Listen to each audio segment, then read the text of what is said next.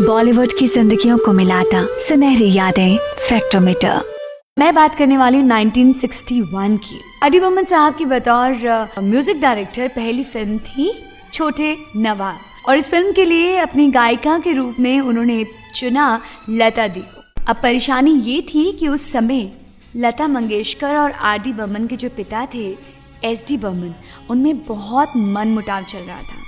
कि इस मनमुटाव की कहानी जानने के बाद भी आर.डी. बर्मन ने संगीतकार जयदेव के जरिए अपनी बात लता जी तक पहुंचाई। अब लता मंगेशकर इस गाने की रिकॉर्डिंग के लिए तैयार भी हो गई। लेकिन ऐसी क्या वजह थी कि लता दी ने आर.डी. के इस गाने की रिकॉर्डिंग के लिए हाँ कर दी? वजह बहुत सॉलिड है और पुराना कनेक्शन है।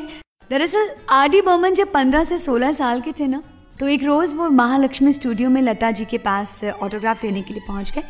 और उस वक्त आर.डी. बर्मन ने शर्ट और शॉर्ट्स पहने हुए थे। लता जी आर.डी. बर्मन को जानती थी और उन्होंने सुना कि आर.डी. बर्मन बहुत शरारती थे, ऐसा भी उनके सुनने में आया था। देन ऑटोग्राफ जब दिया तो उस पर लिख दिया उन्होंने कि आर.डी. शरारत छोड़ो और फोकस करो। ये बहुत ही दिलचस्प बात है। ठीक 5 साल के बाद आर.डी. बर्मन बकायदा संगीत निर्देशक अपने पहले गाने के लिए लता दी के पास जाते हैं और उनसे कांटेक्ट करते हैं।